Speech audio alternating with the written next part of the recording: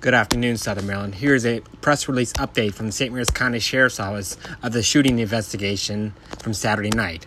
On September 29, 2018, at approximately 10:50 p.m., deputies from the St. Mary's County Sheriff's Office responded to the 4500 block of Sunflower Street in Great Mills for the report of an individual who had been shot.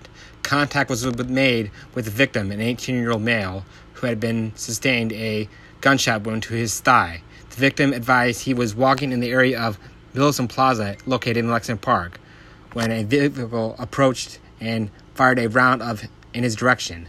The victim was able to leave the scene on foot and was transported to the area hospital where he is in stable condition.